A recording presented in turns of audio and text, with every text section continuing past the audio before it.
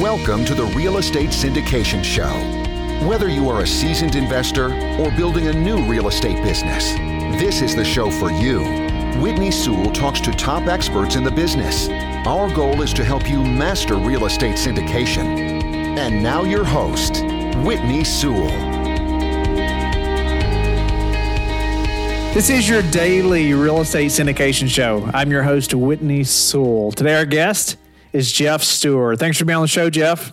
Hey, thanks so much, Whitney. Looking forward to it. I'm looking forward to it as well. I got to meet Geoff recently with some of the neat projects that he's doing and adding value to a lot of people, and I'll let him share with you about that in a little bit. But a little about him, he is a principal at Smart Asset Capital, a vertically integrated commercial real estate investment firm based in Milwaukee, Wisconsin, with a strong focus on multifamily apartment investments. He's also starting Capital Club, a real estate private equity newsletter and community for individuals that are interested in investing in private equity real estate.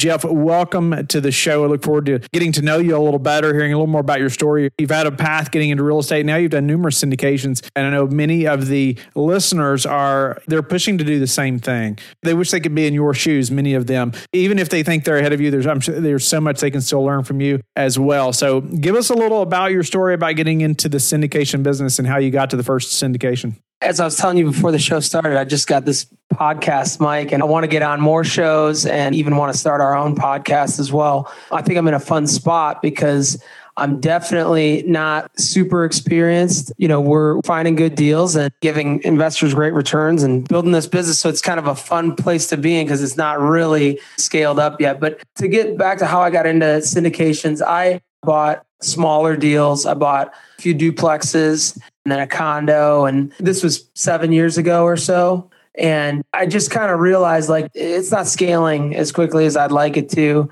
At first, my plan was, I'm going to buy a duplex or a small multifamily or a residential, single family flip, one a year. And then I was like, I can scale this so much further by partnering with people. And so I did a joint venture with my partner now, and actually my dad. He got a good deal on it because partner and I did most of the work. But my dad and I have partnered on other deals too before, and that's gone really well. We're coming full cycle on a deal that we are selling on Friday. But we did this joint venture. I realized more about scale and more doors. I'd started reading a lot of books about multifamily, all the big players in it. I've read pretty much every book there is on it. And so we bought a 34-unit apartment building, and that was a huge value add, mom and pop deal. Around that time, I had started learning more about syndicating. That deal was not a syndication. It was just a straight joint venture, a third. We closed in January of 2019, I think. So I had stumbled upon in my reading, I do a lot of reading, but I'd stumbled upon Jake and Gino and Wheelbarrow Profits, and everything that they had in their book really resonated with me. Their methodology, everything that they were doing is what I wanted to apply to this 34-unit deal that we did. And there was a lot of work that had to go into it, a lot of deferred maintenance and just other stuff. So I decided then that we could go bigger even and start raising money from friends and family. And my partner is a real estate broker and has a lot of investor clients as well. And so I joined Jake and Gino's group to help with, I'll give them a plug and a shout out here. I really like them and everybody in the community. I joined that because I figured, if I'm going to start raising capital, I really want to have the support of a community and whatnot. And I mean, even with that support, we've made mistakes, but I think we've been quickly able to course correct just by being able to bounce ideas off of people. No doubt about it. And I'll add to that. Numerous guests have talked about being in Jake and Gino's program, just another one not too long ago, or just a few days ago, actually. It's interesting just what being in a group like that does in some type of mastermind or mentoring program just gives you another level of confidence that you would not have had otherwise. And I'll also say I've known Jake and Gino for quite a few years now and just have nothing but great things to say about them. Just amazing guys. And they've created a great community too. But would you speak to a little bit finding them versus all the other mentors that are out there? Was it just that book, like you mentioned? What was it about them specifically that made you say, okay, this is the one for me as a mentor? Yeah, I mean, I like the I don't know, some people call it the beer test or whatnot. I mean, there's a lot. I looked at a lot of them, Joe Fairless, Michael Blanc, Rod Cleef, and some others. And I just felt like what Jake and Gino had going on, I felt like I'd like hanging out with them. I'd probably like hanging out with the other guys. I like talking to anyone about real estate. And so, but it just, everything that they were about was resonating with me. And I just said, you know what, I like their value add mom and pop apartment building approach. So I went with them. Yeah, tell us about the first syndication and how long then after that till you syndicated your first building. Okay, so we did that joint venture in January of 2019. And then the first syndication was an 89-unit apartment building that we closed in May of 2019. So kind of right on the heels of that. And this property has been such a learning lesson in so many different ways. It's going to pull through. We've struggled a lot with it. We made a number of rookie moves, right? And so bought that in May of 19. That deal had been under contract twice before. So if you think about it, for the full year, it was basically the property management company on site had been thinking, well, we're selling this, right? So, there were some struggles with some of the tenants that we inherited, and we really learned the definition of economic occupancy. I don't think I was quite fully aware of that before that deal. We had a lot of people there. Elaborate on that right there, because I think that's a valuable point that you obviously learned the hard way, but to keep the listener from learning that the hard way, because that's a great point. So elaborate on that. What is that and what would you have done different? Yeah. I mean, I just don't think we didn't necessarily audit in due diligence closely enough of who was paying. They had done a decent enough job at keeping the physical occupancy at 92 or something percent. We thought we could raise the rents, which we did. We were able to raise the rents, but we just inherited a lot of tenants that were dodging and not trying to pay rent. And so we had to go through and really focus on collections. And then unfortunately, we had to part ways with some of the tenants, and some of those tenants, they don't typically go the way that you or I would go from a property, right? So we had a lot of renovation costs and we wanted to do it right. So we did like a fully rebrand of the property. We were supposed to get some IO, and then kind of shortly before we were going to close, they called, and it's a Fannie Mae loan and Arbor's the dust lender. And they had called and said, well, they basically changed the terms of the loan on us. And knowing that today, I probably would have walked away. But that being said, we're not losing any money. It hasn't cash flowed the way that we thought it would. And so I still think we would do it because I think it's such a great learning lesson. And all of our deals since have been just stellar and phenomenal. And we've learned so much from it that I think it's still worth it. And this property we bought in May of 19, we struggled the whole way through 2019. We've finally got there. And then we felt like we had the right tenants in there. We went through 3 property managers on site. We finally had the right property manager and we had it rebranded. Everything was looking nice. We had our marketing and leasing systems down because the systems thing was a lot different with that property than other ones, but now we've got those in place. And then the pandemic hit. And so there was more struggles with that, but Q4 of 2020 was our best quarter yet by far.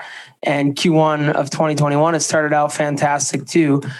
I don't want to say this. I've said it at the end of 2019. I think we're finally turning the corner. And so who knows, but it's starting to do pretty well. And if we can come out the other side, that'll be a really fun one to be able to tell that story. For sure. Well, speak to even the financing component a little bit. I mean, that's horrible. If you're planning on 2 years of interest only or 3 years, whatever, and then days before closing or however long it was, the lender calls and says, oh, I'm sorry, here's the new terms, right? And they're drastically worse. I mean, that can just squish it. Your deal's gone most of the time, right? And potentially your earnest money too, if you can't find a lender that can make that work. What did that teach you? What would you have done differently now knowing that? Because that could have been horrible. And it obviously hurt the deal, but you all have still pushed through and made it work. What would you do different now as far as the lending piece specifically? Yeah, we were really in a pinch. I mean, we basically picked our horse and who we were going to go with lending, and our earnest money was hard, and we didn't really have much of a choice. And so, there's obviously we could have asked for an extension. We could have done a number of things and try to figure out other financing. I probably would have done that and said, let's go a different route. They basically came in and we were supposed to have 2 years of IO, which would have really helped with the repositioning. And so it would have just taken a whole lot of stress off of us. But I think it forced us to really learn and forced us to really, really, really watch. We still meet about that property every week, and we have systems in place now that we watch the expenses like a hawk. We watch all these metrics. We have a VA that's basically working on marketing that property and getting leads over to our leasing agents. And, all of that stuff that we did that I think really helps our other deals because those systems are in place. They wouldn't probably be in place if we had that IO, because maybe we wouldn't have been as watching it as closely. So, but now if someone were to call me like that, I wouldn't have pushed forward with that deal. I mean, they gave us a little bit better of a interest rate, and they basically said that there will be no prepayment or defeasance after 6.5 or 7 years. So we do have a long window on the back end to sell it, which would be nice. And that kind of changed, but it really, really hurt or helped. It hurt the property for the first couple of years, but it helped with our system. Yeah. Wow. So maybe it helped you long term to have more successful deals long term. Maybe that one didn't feel so great, but it's helped you to be better prepared for the next ones. Maybe you can speak to that as well. Some systems that you have implemented on deals after that either that deal taught you or any deals after that have taught you that the listener should be putting in place as well. Yeah. I mean, we have weekly cadences and we're vertically integrated. So my partner, who's a broker,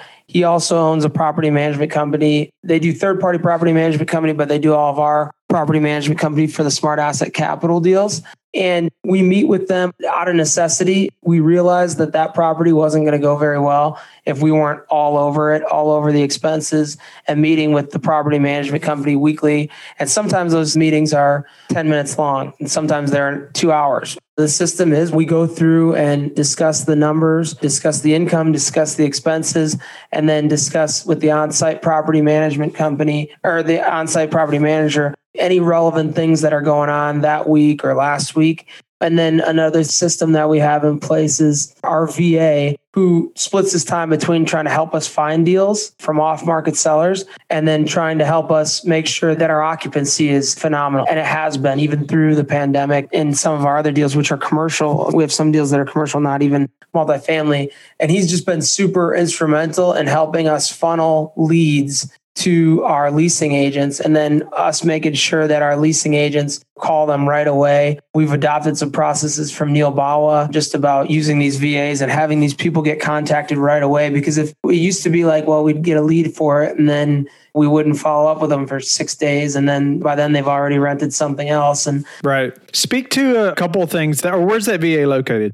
Philippines. There you go. So speak to a couple of things that this VA is doing to help increase leads. Like what are they doing that's increasing the leads or just increasing that turnover? Talk about that system just a little bit because I think it's very valuable. I talk about it all the time, hiring and using VAs. I've used numerous people in the Philippines and I have a great lady there that's full-time for me now. And honestly, she speaks better English and has better grammar than I do. And I can pay her. It's so cheap, but it's like double what she was making as a teacher. It's benefiting her and her family in so many ways, and she's been a great asset to our team. But speak to the process a little bit this VA does as far as increasing the traffic, because I think that can help a lot of listeners that are wondering what's going on with their management company as far as how can they help them to increase the traffic, and how do you all do that? And by the way, we brought him in full-time as well, and he's getting paid more than he was when he was kind of with that company, and we're splitting sort of the costs. So he's super fired up and he's happy. And like you were saying, his grammar is better than mine and it's scary almost. And he's just been an awesome asset for our team. We message daily on WhatsApp or Facebook. So he's really good with social media. I don't want to say he manages our social media pages for the properties and for our brand, but he's very active on there and he's just consistently posting about our property management company is posting about any open units, right? And he'll go repost that stuff and he's just very, very quick to respond to any leads. And then he funnels those leads to the leasing agent. So I would just say consistently posting on social media and all different kinds of channels about any open units that we have there. We pay a little bit to sponsor some of those posts.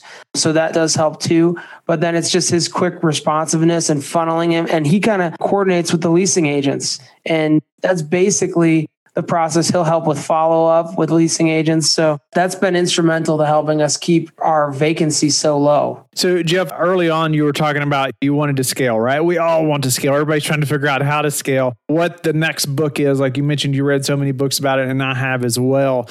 Could you elaborate on one or two things that did help you to scale, helped you to move to the next syndication? What were one or two things that helped you to get where you're at now from the first syndication? One or two things. Okay, so first thing is partnering, and that was even on the first syndication, right? Like networking. I wouldn't be doing the deals that I'm doing without the partners that I have. So Adam and Brock. Brock's been on your show. He's been phenomenal. And we've all got a really good chemistry, a good friendship, and a lot of trust. And we work really hard to build this thing. So partnering and networking. And then the second one actually is the same thing, networking. We started a real estate meetup. I had been going to real estate meetups, a bunch of them in Wisconsin. And I just kind of felt like most of them were geared towards single family fix and flip investors. And so we started the Wisconsin Apartment Investors Meetup. And then it's since grown to like out of the Milwaukee area to Appleton and to Madison. So that sort of brand in and of itself has grown. And I think we were able to really help with networking. We put a lot of time and effort into those meetups. It's kind of the attendance has waned, and I've since moved and I've been back and forth between Milwaukee and out west. But at the peak of it, we were getting 50 people to show up and speakers. And what that did was just got a lot of leads into our funnel, right? And then we did another deal, and the investors that were in that deal were very happy. They got to know us and trust us. And then I think success begets more success, right? If you do a good deal and you do right by investors and they're happy with the outcomes, they tell their friends. And that meetup was always a great place to be able to just meet and build relationships. There's people that are investing in this current deal that we have under contract now that we met 2 years ago at the meetup that had stayed in touch and stayed in contact with us. And so as I think about scaling, what I'd like to do is emulate some of the things that you're doing with the podcast and just try to cast a wider net. We've got a really nice thing going in southeastern Wisconsin. We're looking at potentially buying in different markets, and we're looking at trying to scale and find investors from other markets as well. We do have investors in California and Chicago and New York and so other states, but just to cast a wider net and get the name out there more and get more known, and honestly, just try to help more people. I really do believe in that. The more people that you can help, and if you can take the long-sighted view, I think it's going to work out. I don't know. Like I said, I'm in this kind of phase where it's like, I'm not for sure that we're going to build a great big business, but it's going pretty well the last couple of years. Geoff, do you have any daily habits that you are disciplined about that have helped you achieve success? Well, I'm constantly trying to work on habits. I'm big into habits and goals and everything. I got all this stuff behind me. This says Be Great right here, and a lot of books about that. So I use the Way of Life app. I don't know if anyone uses that, but I would recommend it. And I honestly would like to even just buy it if I could find who owns that app. And because there's so many cool things about it. In the tech world, they talk about OKRs a lot, objectives and key results. And it's like usually measured on a quarterly basis. Way of Life helps you really track your daily habits and then look at it in like a weekly view. And I've been doing this for like 3 or 4 years. So you can look back and see. And a lot of those goals change. But to answer your question, I try to wake up early, like between 5 and 5:30. I try to work out like early, usually right away in the morning. But sometimes like today, I'll work out after this show. But I try to work out before noon, because if I don't get a workout, it doesn't have to be the best workout ever. It could be a 30-minute jog. But just to be able to do that and say, okay, I got that done. That's healthy.